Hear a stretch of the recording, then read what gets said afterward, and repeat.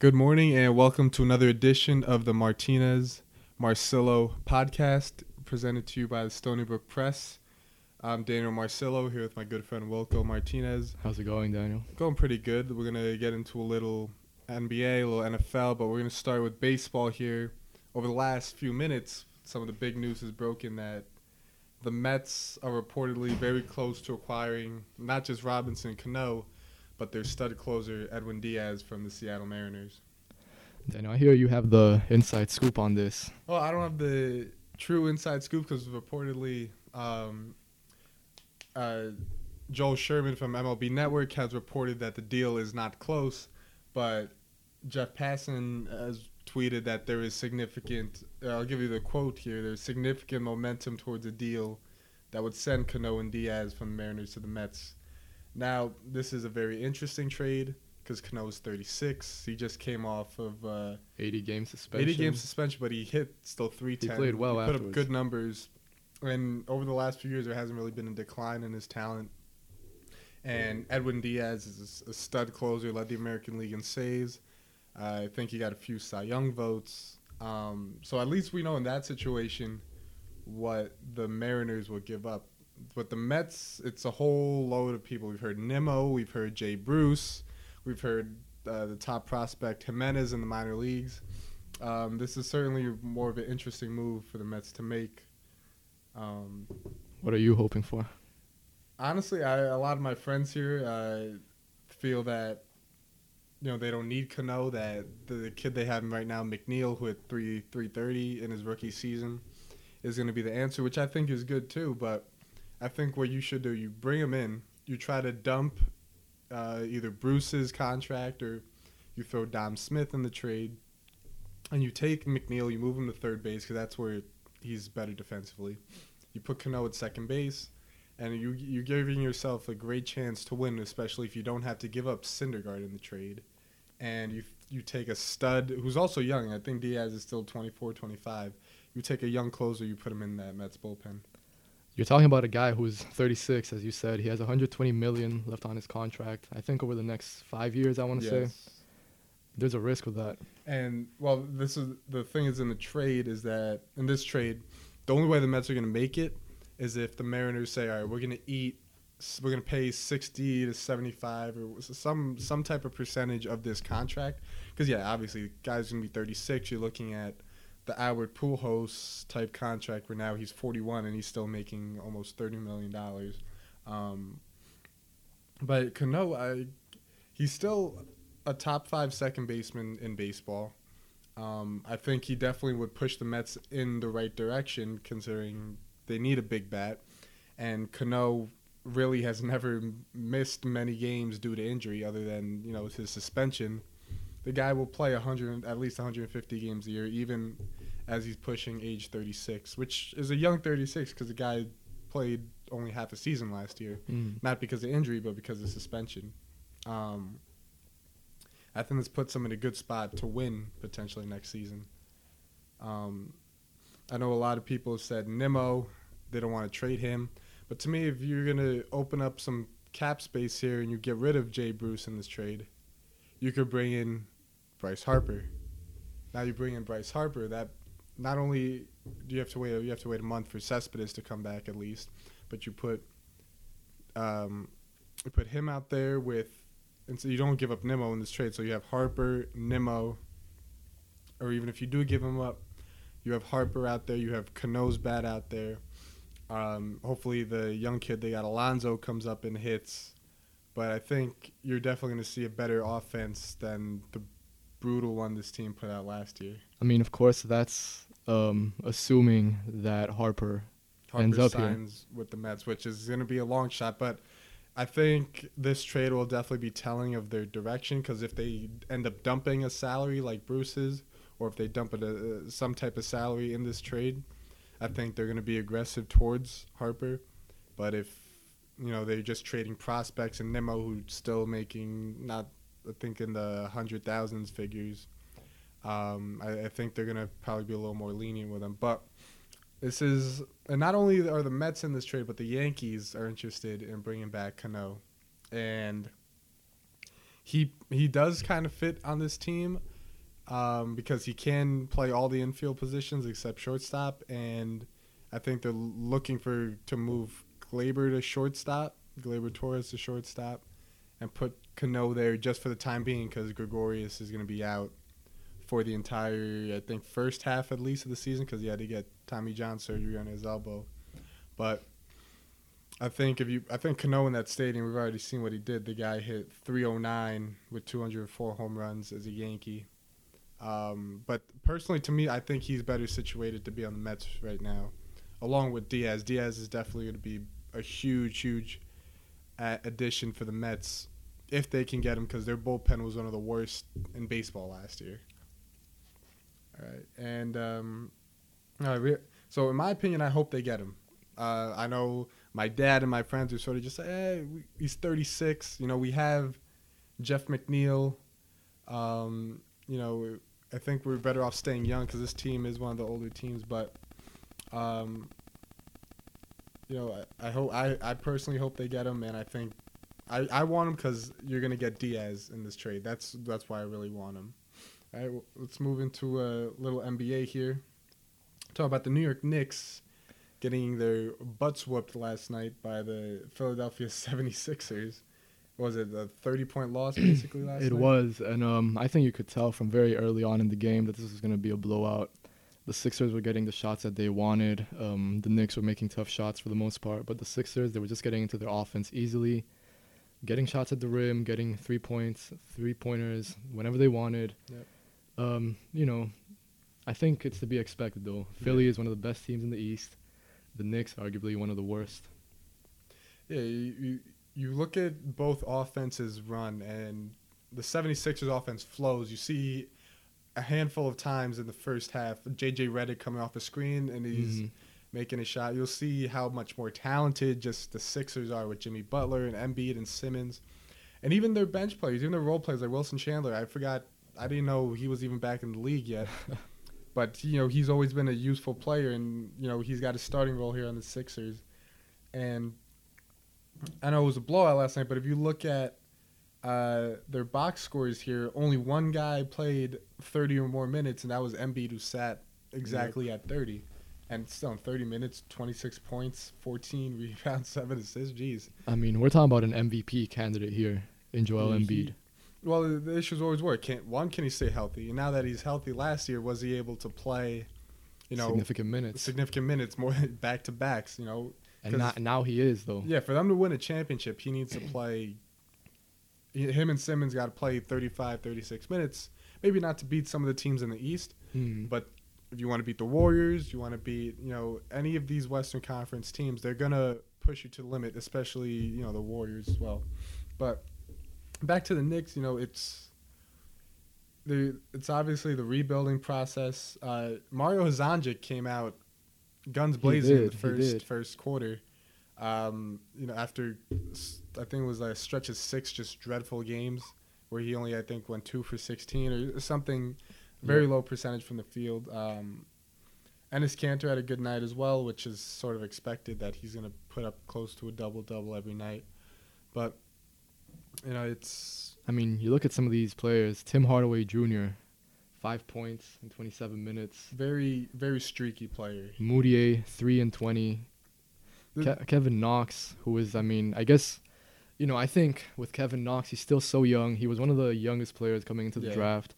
Put up 9 points, but I think you expect more from him. I'm not sure that David Fizdale has handled him correctly all season long. It seems like after his injury, which was, I believe, an ankle injury, if I'm not mistaken. The first few games of the season, too. And then he's never really gotten back into rhythm after that. I think it was definitely tough that he had a little bit of a setback with that ankle injury. Then they brought him back, and they don't really know if he's a starter material yet.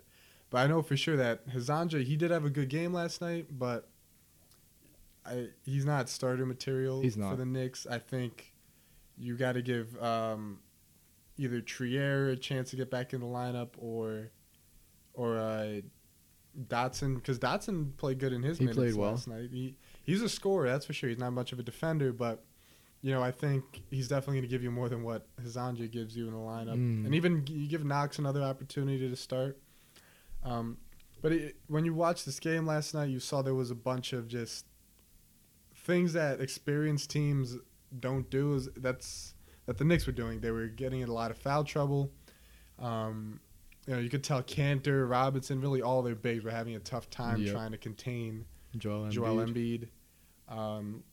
And even their threes trying to guard Ben Simmons, that's not an easy task for them to do as well. There's not really a true lockdown defender on this team, and Lance Thomas was thought of to be as that guy, but he's not really much of an offensive player as well. And you're gonna need a true scorer on this team, which is why I think this team is sort of, just gonna coast in these losing records until Porzingis comes back. Let's get into one of the trades that broke yesterday, the only trade actually. Kyle Korver back to Utah. He was there from 2007 till 2010. Cleveland get Alec Burks and 2 future second-round picks in 2020 and 2021. I think this is a good trade for the Utah Jazz. It's an all right trade for Cleveland. I mean, I don't think you could expect to get too much for Korver, who's 37. Well, they're going to try to stockpile picks. That's exactly their process. I know that a lot of people are a bit skeptical about that, but I think it's a very valuable strategy. We saw that with the Sixers in the past few years, and there's definitely a lot of talent that falls to the second round. Always, the biggest example probably Nikola Jokic, who is now one of the best centers in the league, and I believe he was 41st pick. Yeah, and there's always a lot of talent that's left in that second round of the draft. Even like the Knicks, Trier, he wasn't even drafted. Yep. Robinson, great defensive player, not really much on offense, but second round pick. And I do like this trade for the Jazz. You're giving up, was it 2 second rounders? Was it? Yep. Cleveland, like I said, they're going to try to stockpile their picks because obviously LeBron just left that team in shambles. But you put him in this lineup with Donovan Mitchell, with Joe Ingles. Ingles is a sharpshooter from the outside. Mitchell can really do it all out there. And you open up the floor a little bit more because now teams, how hot Korver can get if you leave him open constantly. And now that's only going to open up the paint more. Maybe you'll see Gobert show his dominance in the paint more, getting more offensive rebounds. You'll see Mitchell able to drive and kick more often, or drive and just take a defender one-on-one. Because even with Ingles on the floor, it was still easy for teams to sort of help out on Donovan Mitchell whenever he would drive, or even Rubio when he drives and tries to create for someone. But now that you have a shooter out there, which, Ingles is a good shooter, but now Korver is really a Hall of Fame quality type shooter. He is, and as you said, this gives Utah so many more options when it comes to their lineup. Coming into the beginning of the week, they were 29th in the three-point percentage, which is the second lowest in the league. Obviously terrible. Ricky Rubio, who I think is a great player, but he just cannot shoot the ball. Ingles, yes, he can get hot, but he's not really a guy that teams are going to focus on all that much. So now with Korver, you can definitely space the floor a lot more. It opens up possibilities in terms of flexible lineups. You can go smaller with with Mitchell, Rubio, Ingles, Korver, and someone like Derek Favors or Rudy Gobert. And Korver's shown he's not going to lock anybody up over his career, but he's a very capable defender. He's going to make an effort. He's a solid NBA basketball player. And if you put him in this lineup, you put him, let's say, mock lineup here, you have Mitchell, Ingles, Korver, you go Jay Crowder and Gobert. You have 4 guys who can really do a lot of damage on the perimeter. Crowder's a solid defender, and you're really giving Mitchell a lot of room to operate here. And Ingles, he's had a good season. He's had a good career. He's averaging 12 a game. He leads the team in minutes played. And I don't think Korver's going to start over him, but you bring him off the bench maybe to take out Ingles. Because once you take him out of the lineup, there's no sharpshooter. If you look at the team here, you have Ingles shooting 38% from 3, but Mitchell's struggling at only 28. Rubio's somehow shooting better than him, 31, 32%. But if you look at the guys who constantly play, there's Burks they just traded away who's shooting 37% from 3, but Korver's definitely going to help this team out. because now you can spread the floor even more than you were able to in the past. Just one last note on Utah. Right now they're 10-12, third from bottom in the Western Conference. Are you confident that they will make it to the playoffs? I think they will. I think Mitchell's certainly struggled with his jumper a little bit, but I think, like I said, Korver's not gonna score 25, 30 a night, but just having his presence out there is gonna make a difference. You know, because teams that are like when the Knicks had Novak, everyone has to focus on this 3-point shooter because you don't want him to constantly get you guys from three. But even the Jazz and the Rockets are both two underachieving teams right now. I'm not as confident in the Rockets for some reason, which sounds crazy if you consider what they did last season. I understand it. But I don't see how they're going to get better. They got rid of Melo, which was their scapegoat. They have not improved at all. If anything, they've gotten worse. And their play style is, it's very hit or miss. It's like going for the deep ball constantly in the NFL. When you shoot threes, those aren't your highest percentage shots. Any shots that you take in the paint are going to be your best ones, and they're really strictly the definition of threes or layups. And I think you got to, James Harden can shoot from anywhere inside. He can get any shot he wants, so why continue to force him to settle for the three? Chris Paul gets in the paint, does whatever he wants. But then again, Chris Paul, he's struggled with injuries a lot this season, and he is getting up there in age. So it was definitely risky of the Rockets to just guarantee him such a long-term deal. Who'd they lose in the offseason? They lost Ariza to the Suns and Baumute to the Clippers. That's two good defenders right there. So and you try to replace him with Melo, and that's. I mean, I'm looking at their rotation here from last night, and besides the starters, they're playing Daniel House Jr. for 23 minutes, and I mean, he put up 18 points, but this is a guy who wasn't even, talked about a couple weeks ago. Yeah. Gary Clark, rookie out of Cincinnati, but he put up 0 points in 20 minutes, 2 assists. That's just not good enough. Like I said, Ariza and Mbamute, they're not scorers, but their presence on the court as defenders, and Ariza is one of their 3-and-D guys. You lose a guy like that who you have to replace them. You can't just It's not like you can't treat him like Harden when you say, oh, if we lose Harden, we got to try to replace him with, another guy like him. These guys are got to be treated the same way. These are your best defenders. They're guarding the Kevin Durant's, the Klay Thompsons. When Kawhi Leonard was still in the West, those are the guys they've got to guard. And you're asking guys like the names you mentioned before that, these guys aren't proven winners yet. Mbamute has won plenty of games in the past. Ariza won a championship. Could be wrong. I think it was 2 with the Lakers. I could be wrong there, but these are proven winners, and it kind of looks like what the Clippers had when it was just Chris Paul and Blake Griffin. Now it's just Chris Paul and James Harden, which, you got a good point there where, you got to figure out how are they going to get themselves out of this hole, because it's not like in the East where you can struggle and then all of a sudden, boom, we'll shoot up the conference. And just to touch on one last thing, Houston, they fell to Dallas yesterday, 128-108. I just want to talk about Luka Doncic for a second. My pick for Rookie of the Year right now. I've seen him play in Europe, and I don't think it's an exaggeration to say that the Spanish league is the second best basketball league in the world. Lots of ex-NBA players, lots of ex-NCAA players, and he never really struggled against them. You could make a case that he was the best player in the league at 19 years of age. Did you ever watch him play live, or you just watch him on TV? Not live. Actually, no, I don't think I've watched him play live, but I've definitely watched him on TV. It's very accessible in Spain to watch him play.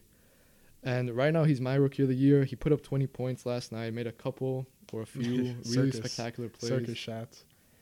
I think coming into the draft, lots of people question him. I don't think they were right to do that at all. I don't think they should have questioned him, because the guy's different from really a lot of the European players we've seen in the past, where he was just torching everybody in the Spanish league, and now he comes here and he looked NBA ready from the start. Mm-hmm. His confidence, his composure. He's got so many moves in his bag, and he's only 19 years old, but he looks like he's been in the league for 5 years already. He is extremely confident, and you look at the way his teammates, you're just sort of looking up to him, like as if he's been Right. in the league. He gets along with all his teammates. Him and DeAndre Jordan have a great relationship. Him and Dennis Smith Jr., same thing as well. And I think definitely he's going to help Dennis Smith Jr.'s development. And you think, they're 10-9 right now. You think they can actually sneak into an 8 spot here? I think so. I had them as my 8th seed at the beginning of the season just because I really liked their offseason moves. Drafting Doncic, obviously, but they also added DeAndre Jordan. I like their other pieces in Harrison Barnes, Wesley Matthews, who I think are all good players. Those are the players really the Rockets need. Those Matthews and Barnes is who they really need. But again, how about those LA Clippers? Just somehow in the number 1 spot. They're tied with the Warriors in terms of games, but their winning percentage is a few points better than the Warriors. How did you see this coming? I have no words to really describe the type of basketball they're playing right now. I'm not going to lie and say that I saw this coming. I did think they were going to be a decent team just based off what they were able to do last year after the Blake Griffin trade. They weren't winning a lot, but they were competitive. So, no, I didn't see this coming, but I definitely understand how it happened. I think Doc Rivers, who was questioned as a coach multiple times back when it was, with DeAndre Jordan, Chris Paul, Blake Griffin, but now he's shown again why he is such a great coach, why he's still in the NBA, getting the best out of Tobias Harris, Lou Williams, even their rookie Shai Gilgeous-Alexander, who I really liked out of Kentucky. He's a good player. The criticism he got was, I think, very unfair. Doc Rivers is one of the best coaches of this generation. And, he's taking – this reminds me of sort of a team that they don't have a true superstar, but they have a lot of solid quality players. Tobias Harris, quality player. Gallinari, we know how good he is from his time in New York. Bradley, he has a good relationship with Rivers. And you go all the way down. Lou Williams, you really pencil him in for 6th man of the year. And any year he's not starting for a team. And you look at this team, there's, again, you look at the Warriors, it's like the Monstars. And over here, this is like the Toon Squad. But this team is very talented. I don't know if they're going to be able to do this for the whole season because I think they started off strong last year. Yeah. I want to say, and they sort of faded out towards the end. But I don't think they'll stay in the number 1 spot, but I think they'll definitely make the postseason this year. I just want to go back to something that you said, and you're completely right when you said that this is not a team of stars, but it's a lot of very good role players working together.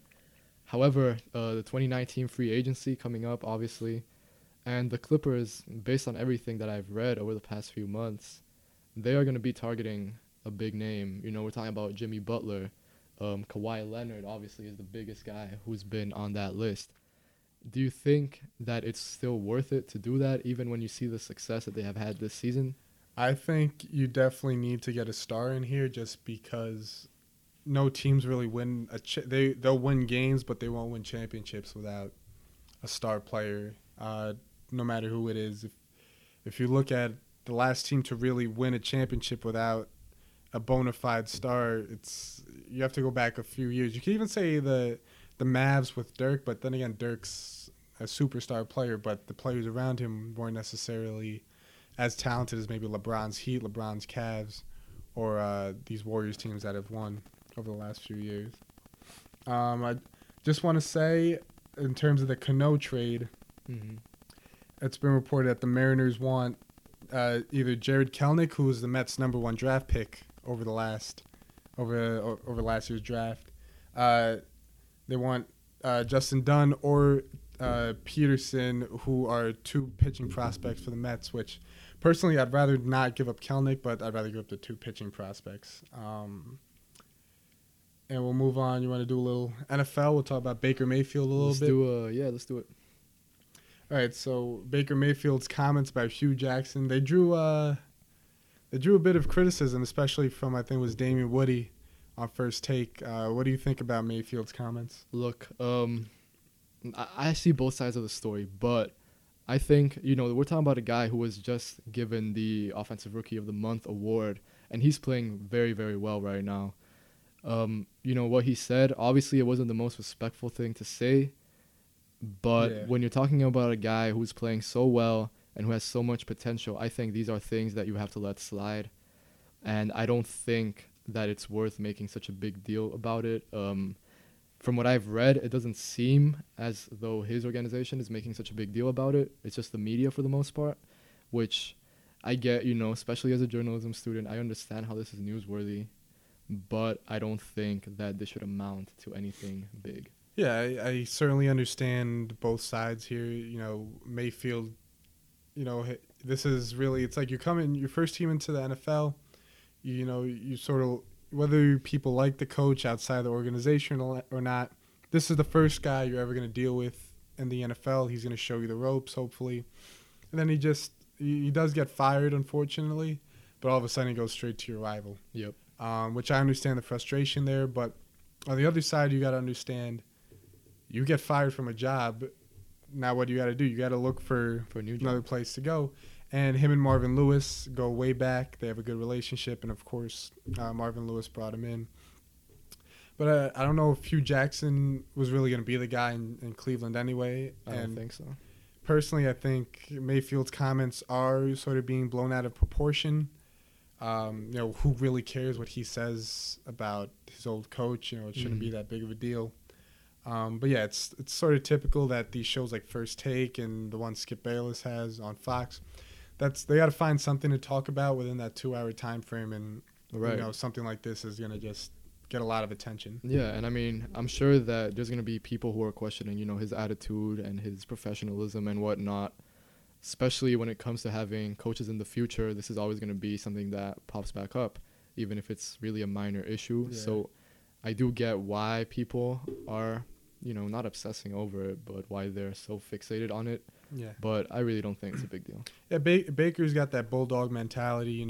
It's more of an old school mentality where now once you leave us, you're not part of my family anymore. Right. And now if you go to my rival, now I'm going to hate you even more. Which I don't blame him for. Yeah.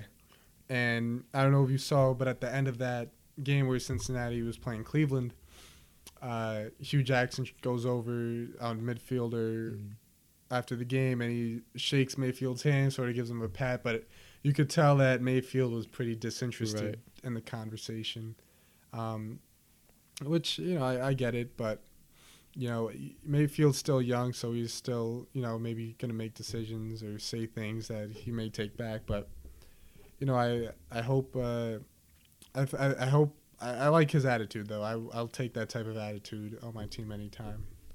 All right, you want to get into a bit of NFL predictions for this upcoming week? We're running a bit short on time here.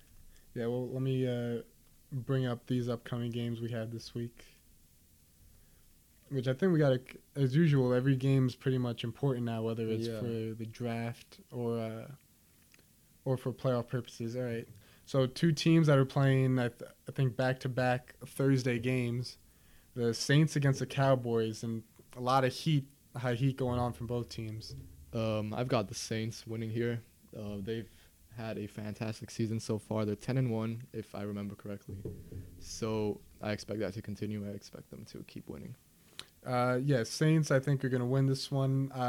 Cowboys have a very respectable defense, and it's unfortunate that they really need this game to continue being in first place. But I think the Saints do win this game. But I wouldn't be surprised if we maybe see a fight at some point during this game. I forget who the player was on the Cowboys, but he had a lot of explicit things to say about the Saints, how you got to hit them. They're not used to being hit in the mouth or something like that.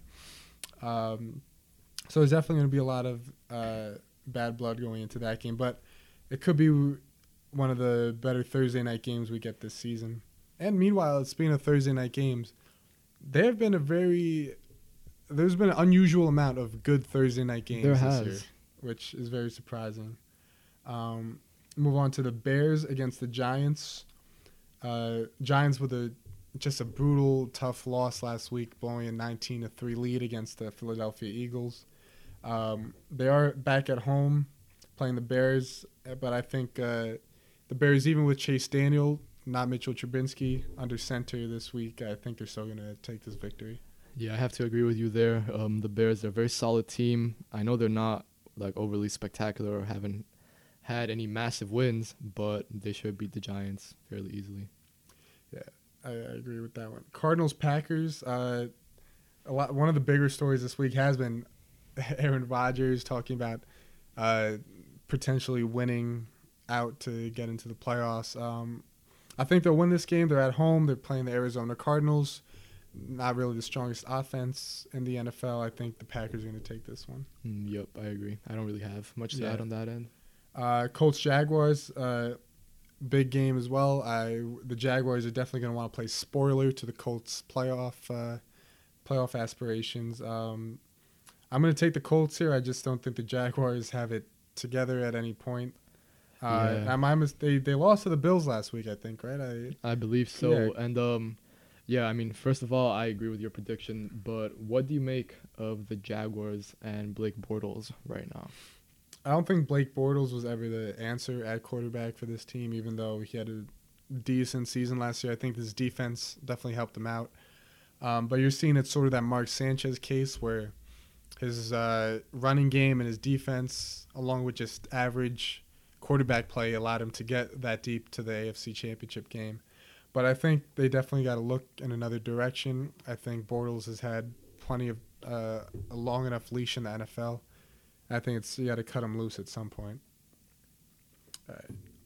Browns Texans. This game sort of intrigues me a little bit because I think it's gonna be a good game. I like this matchup, Baker against Deshaun Watson. I am gonna go with a hot take here, and I'm gonna take the Browns on the road here.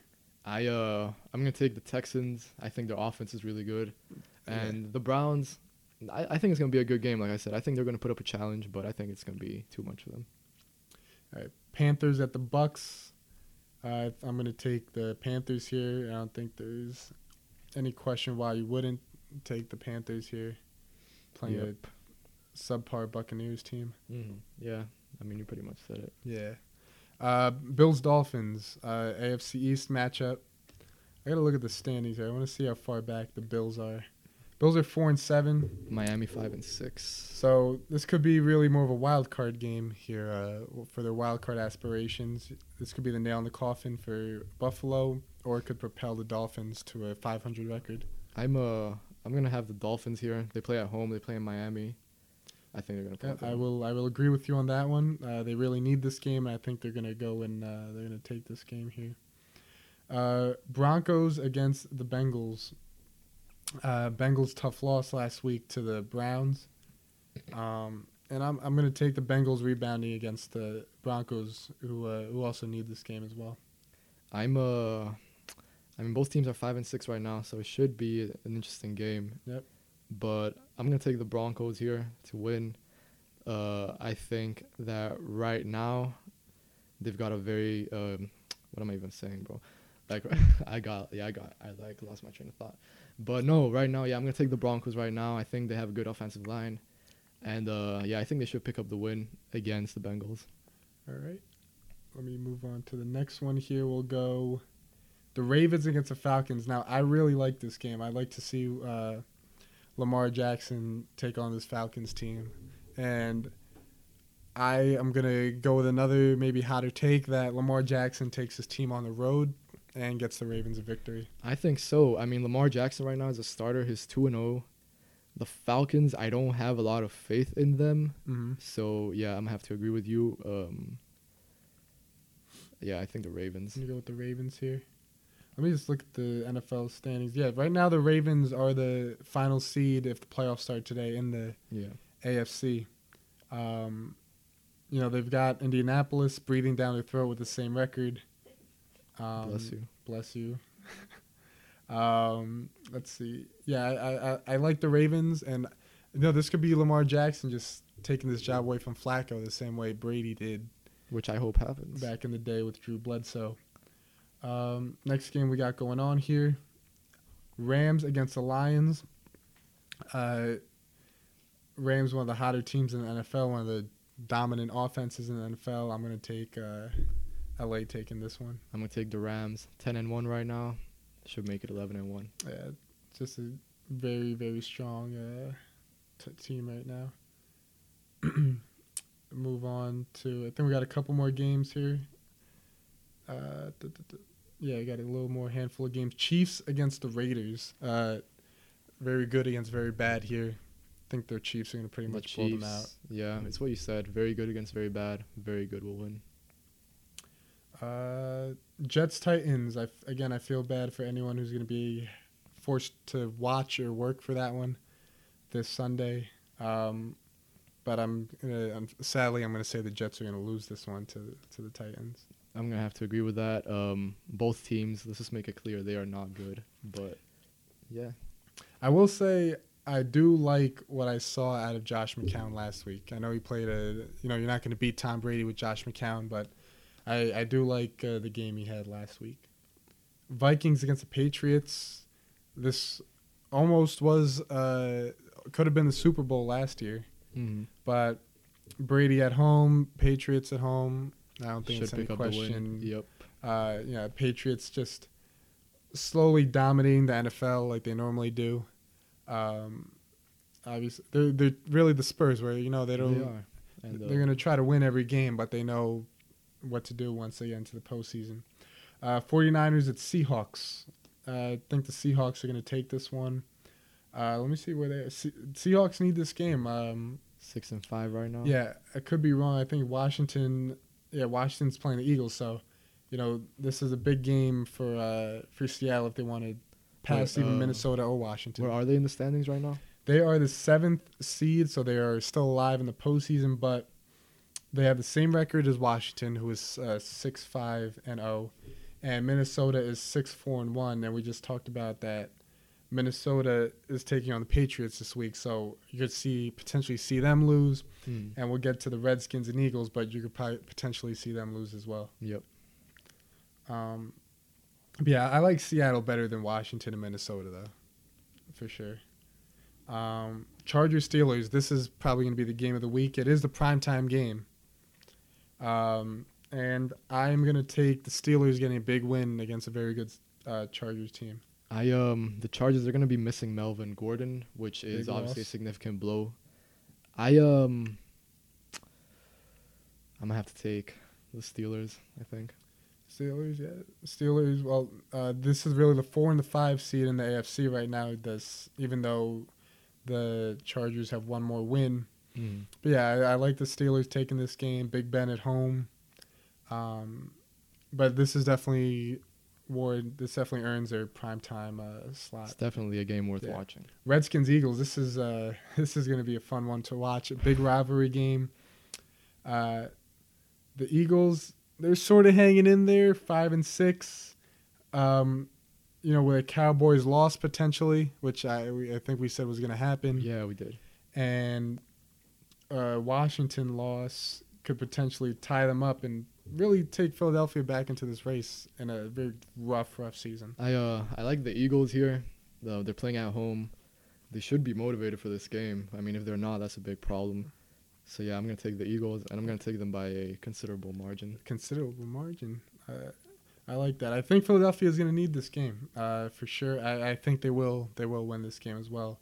Before we close out here, I just want to take a look at the playoff picture for the AFC and the NFC. Right now, the two teams earning byes in the AFC will be Kansas City and New England, which is not really surprising here. The Texans and Pittsburgh are your 3 and 4 seeds, and the Chargers and the Baltimore Ravens are your 5 and 6. But the Colts are firmly in it. The Colts are 6 and 5. Miami Dolphins 5-6-0. I would say the Dolphins, the Bengals, the Broncos, and the Tennessee Titans are all 5-6-0. So you really have, from 5 all the way down to 11, maybe even 12 if you want to throw in the Browns, are still alive in the AFC. And then you look at the NFC, New Orleans and the Rams 10-1, which I really want that to be the NFC Championship game more than anything. But Chicago and Dallas sort of limping into a 4 seed right now. But even in the NFC, 4 through 10, even Green Bay is somehow still in it, 4, 6, and 1. Out of these 4 teams, Seattle, Carolina, Philadelphia, and Green Bay, these are all 4 teams that are out of playoff contention right now. Which one do you think will sneak or maybe assert its way back into the playoff picture? I'm going to have to take the Panthers here, sneaking back into the playoff picture. I would like it to be Philadelphia just due to personal bias, but I don't really see that happening. I'm going to go Seattle here. Okay. I really like Russell Wilson, the quarterback, and I think Pete Carroll really wants to get this team into the postseason and really he really wants another Super Bowl chance considering what happened the last time he was there. Even though he's already got a ring, I think he really should have 2 right now. Then we'll just quickly do the AFC. Indianapolis, Miami, Cincinnati, Denver, Tennessee. So 5 teams. Any of those teams do you think is going to come back and get a playoff spot? Shit. All right. Give me the 5 teams again. You got the Colts, you got the Dolphins, you got the Bengals, the Denver Broncos, and the Tennessee Titans. The Bengals. The Bengals. Personally, I look at the 6 teams in front of them. I don't see them dropping anywhere, so I don't think any of these teams will get in. But if I had to choose one, I would say the Colts just because Andrew Luck has had a phenomenal season, and they're really getting a little bit of momentum going there in Indianapolis.